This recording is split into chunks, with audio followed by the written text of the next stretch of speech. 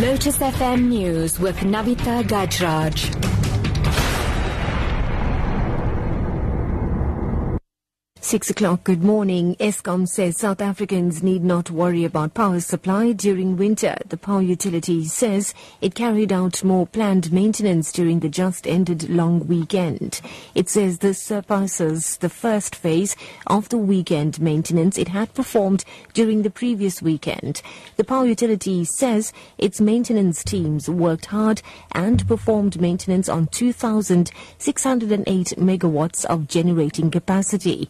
Spokesperson Khulu Pasiwe says there will be relatively enough power supply for the whole country during winter. We are relatively happy with the work that has been done by our technicians. So by winter this year, just like we were in the previous years, we should be in a much better position than we currently are. For us to totally do away with the backlog that we have, we need at least 2 more years. We have done most of the work that we needed to do.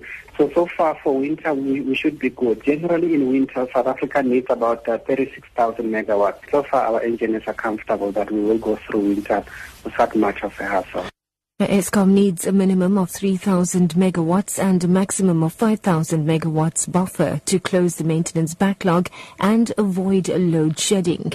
It says residential customers can make the biggest differences as demand increases mainly in the evenings.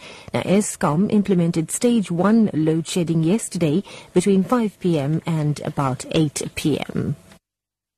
The contingency plans will be implemented today as the City of Cape Town anticipates a strike by members of the South African Municipal Workers Union. The city says several attempts have been made to settle its differences with the union, but SAMU has failed to respond and call off the strike. The city says engagements have been ongoing since June last year to resolve various issues. Councillor Zintia Limburg says they want to ensure minimum disruptions to service delivery. We as a city are of the opinion that the strike action is unnecessary. The city has placed a number of matters on record which bear testament to the fact that there is no need for strike action, as many of the issues have largely been resolved or are in the process of being resolved. The police department says it has heeded the complaints that various organizations and residents have made in Gauteng following an anti-xenophobia outreach at the weekend.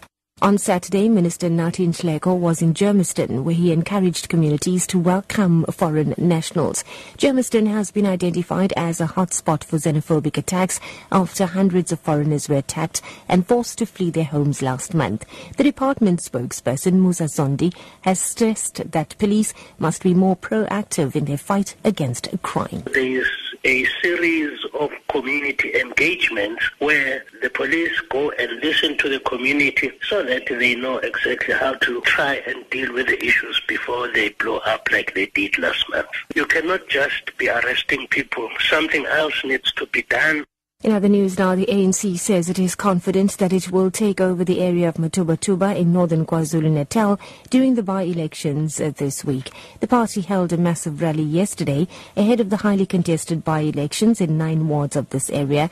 The by-elections are expected to be held on Wednesday. Now, various political parties have also targeted the area. Both the NFP and the IFP held separate rallies in the area at the weekend. The DA was also out and about canvassing support in Nongoma in the far northern KZN. Meanwhile, Premier Senzo Mqunu says there's an indication that people in the area want the ANC. From the time the municipality was disestablished, we think as the ANC and government have learned quite a lot in terms of the needs of the people, the aspirations of the people of Mtubatuba and their specific wishes in terms of development and in terms of the changes in their lives. We did this working very close cooperation with the traditional council of Bugunyoni, but also with the Chamber of Business in St. Lucia and Mtubatuba. And we appreciate their cooperation and the way we have been working since the fall of Mtubatuba. The support that we have had today is a demonstration of confidence that people of Mtubatuba had on us. And wrapping up, the mayor of the U.S. city of Baltimore has lifted a nighttime curfew imposed following protests over the death of a young black man in police custody. The curfew came into force on Tuesday. Since then, 6 police officers have been charged with the death of Freddie Gray, who suffered fatal injuries after being arrested. Here's the BBC's Barbara Plett-Usher. The mayor, Stephanie Rawlings-Blake, said she was lifting the curfew because she believed sufficient calm had returned to the city. The looting and arson on Monday night punctuated what had been mostly peaceful protests since Freddie Gray died in police custody and prompted the deployment of the National Guard. But a decision by the city's chief prosecutor to bring charges against the 6 police officers involved in Mr. Gray's arrest helped to diffuse the tensions. The unrest was the latest in a number of protests prompted by police killings of unarmed black men in Missouri, New York, and elsewhere. That wraps the news at 6. Your top story this hour. Eskom says South Africans need not worry about power supply during winter. The power utility says it carried out more planned maintenance during the just-ended long weekend. For Lotus FM News, I'm NAVITHA GAJRAJ. I'll be back with headlines at 6:30.